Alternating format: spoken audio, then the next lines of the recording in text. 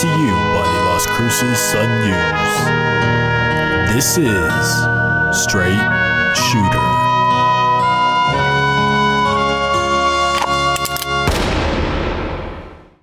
What is going on, everybody? This is Justin Martinez, aka Jay the Sports Dude. And if you are listening right now, let me just say thank you for tuning in to Straight Shooter, the podcast where I shoot from the hip and give you everything that you need to know about the New Mexico State men's basketball team. This is episode 12 of our season-long journey. So if you're a returning listener, then welcome back. I missed you. And if you're new to the program, well, then welcome to the family. Where have you been all my life? Guys, we have a lot to talk about today, so sit back and relax because I got you. I'm coming to you from a place I like to call the saloon. So bartender, what do we have on tap for today? On tap today is a recap of the Cal Baptist series, Week 6 WAC predictions, and a preview of the Seattle series. Alrighty, thank you, bartender. I have my lasso in hand, and it's time for our post-game roundup, the segment where I round up my thoughts on the most recent New Mexico State game. And in this case, the Aggies split their series against Cal Baptist this past Friday and Saturday in El Paso, losing Game 1 by a score of 85-75, and then winning Game 2 by a score of 97-70. Now, Saturday's win marks New Mexico State's first victory of the season over a Division I opponent, and now I have my takeaways from the weekend. So my first takeaway is that Evan Gilliard II is much more than just a scorer. We all know that the Chicago native was the leading scorer for UTEP before transferring to New Mexico State 2 seasons ago, but he really has rounded out his game since then, and this weekend was a prime example. Gilliard led the way for the Aggies on the defensive side of the ball, recording 3 steals in that Game 2 win, and even on the offensive end, he recorded 7 total assists over the weekend compared to his 2 turnovers. He was an energy guy on defense and a poised facilitator on offense, and that deserves to be recognized. So Evan is actually going to be our latest Sun News Spotlight player. It's a weekly written series on lcsunnews.com where I highlight someone on the team every Wednesday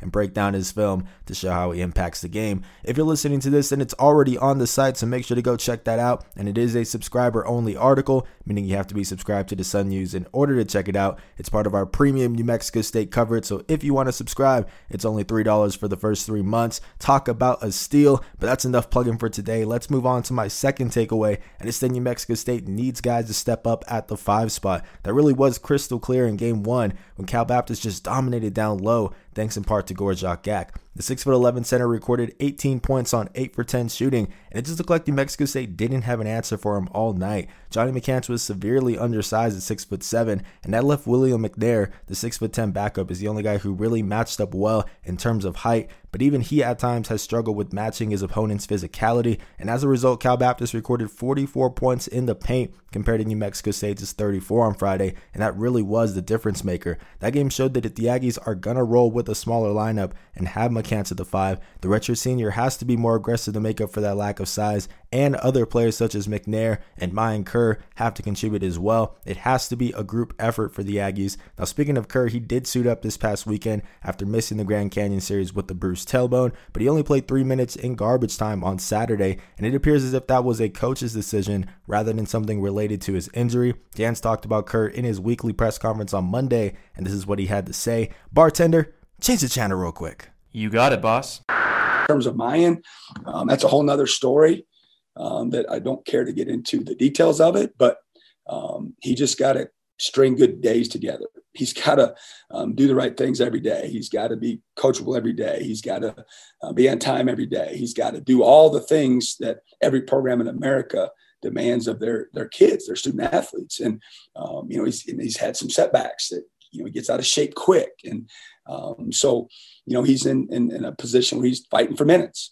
There's Johnny's down there, Donnie's down there, Will's down there, Wilfred Lakai's down there, guys that are pretty good players and have shown the ability to influence the game in the right way. And so he's got to figure out how he can get into the game when the score is, close.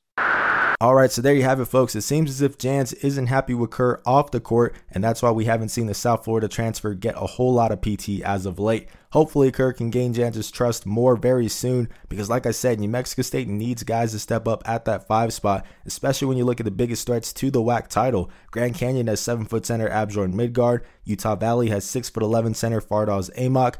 Cal Baptist has Gak, and even UTRGV has 6'11" center Jeff Ochiri, although he has been struggling to stay healthy. But either way, my point is that all of the top teams in the conference have imposing big men, and you better believe they're going to try to exploit that mismatch against New Mexico State if guys don't step up. Now that actually transitions perfectly to my takeaway of the day, and it's that it all comes down to effort for the Aggies. We talked about how New Mexico State just got bullied by Cal Baptist in Game 1, but that changed in Game 2. The Aggies actually won the points in the paint battle on Saturday in dominant fashion, 50-22, and they forced 18 turnovers compared to the 8 that they surrendered. New Mexico State was the aggressor from the opening tip, and that's really what separated them en route to the win. Jans even called his guys out after Friday's loss, saying that not everybody gave their best effort, and he even named McCants as one of those players, but to McCants' credit, he really stepped up on Saturday. He handled the matchup against Gak much better, and McNair also did a terrific job off the bench. The redshirt sophomore showed that fight that really everybody has been waiting to see out of him, recording a career-high 12 points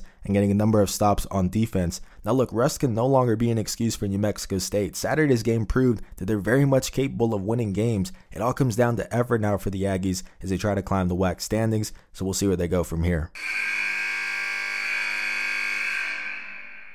Alrighty folks, so that buzzer means it's time for segment number 2, which are my Week 6 WAC predictions. Last week I went 4-0 on my picks. I had New Mexico State and Cal Baptist getting their series split, followed by Seattle and Dixie State also splitting their pair of games against each other, and both of those predictions turned out to be true. I did also have Grand Canyon splitting its series against UTRGV, but those games got called off due to COVID-19 protocols within the Lopes' camp, so that puts me at 17-4 on the season. I'll take it, and now it's time to take a look at this week's matchups, of which there are only 2, because the series between UTRGV and Cal Baptist has been called off due to the passing of Vaqueros head coach Lou Hill, who passed away in his sleep on Sunday at the age of 55. It really was a complete shock to everyone in the sports community, and my thoughts and prayers are certainly going out to not just his family, but to his UTRGV family as well. So the Vaqueros won't be lacing it up this week, and that means our only non-New Mexico State series to preview is Dixie State at Utah Valley. The Trailblazers are 6-9 on the season, 2-6 in WAC play,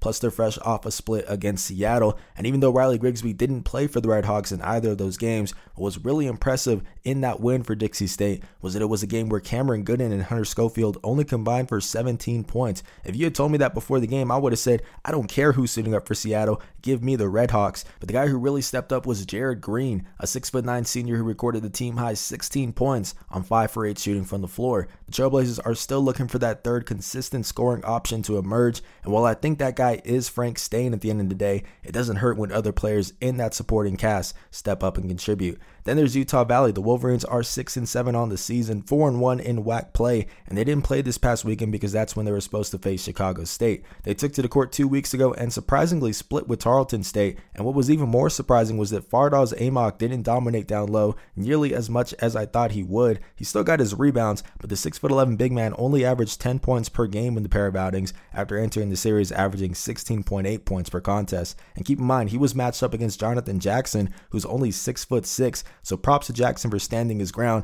but Utah Valley definitely needs more offensive production from AMAC moving forward. Now, the deciding factor for this weekend series is going to be Dixie State's ability to get to the free throw line. The Trailblazers are last in the WAC in points per game at 70.1. They just don't have an efficient offense, but one thing they do excel at is getting to the charity stripe. 21.3% of their points come from there, which is the 51st highest percentage in the country. Meanwhile, 22.5% of points scored against Utah Valley come from the free throw line. That's the 34th highest percentage in the nation. The Wolverines struggle with playing clean defense, and Dixie State's best bet is to look for contact and get to the line for freebies. We'll see if they can do that, but I still have Utah Valley getting the sweep this weekend. So that is going to do it for our look around this week's WAC matchups. I know it is a short segment, but we do still have one more series on the docket, which is New Mexico State at Seattle. I'm going to preview that in segment number 3. So without any further ado, let's get into it. Alrighty folks, so that buzzer means it's time for our third and final segment of the day, which is a preview of New Mexico State's 2-game road series against Seattle. It is our series of the week. So let's go ahead and get this started. The Aggies are 4-4 on the season, 1-3 in WAC play, and they split their series against Cal Baptist this past weekend in El Paso to earn their first Division I victory of the campaign. Now, Jabari Rice led the way in both contests. He averaged 18.5 points and 4.5 rebounds per game over the weekend, and that's despite playing at 70% strength, according to him, due to a left heel injury that he suffered in Game 1. Donnie Tillman played as well. The redshirt senior returned to the starting lineup after coming off the bench during the Grand Canyon series, and he averaged 13.5 points, 5 rebounds, and 1.5 steals per game against the Lancers. It's definitely good to see him back in that first unit because he is one of the most impactful players for New Mexico State. And then there's Seattle. The Redhawks are 8-7 on the season, 1-2 in WAC play, and they recently split their series against Dixie State. Now, the big question around the team is, where is Riley Grigsby? The Redhawks leader was in sweats in that series against the Trailblazers for an unknown reason,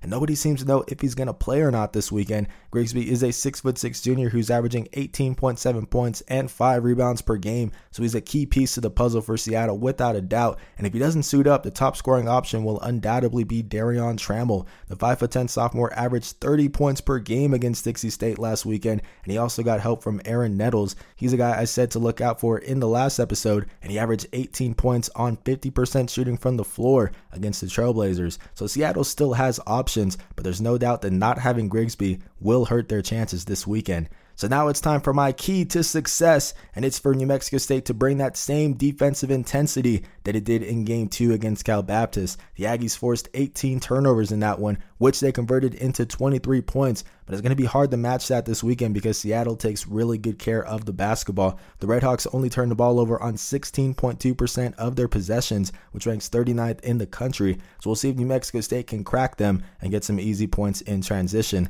That's really what drove the Aggies in their win over the Lancers, and they'll be in great shape if they can even come close to that level of success against Seattle. So that's a preview of the matchup, but now it's time for my prediction. So can I get a drum roll, please?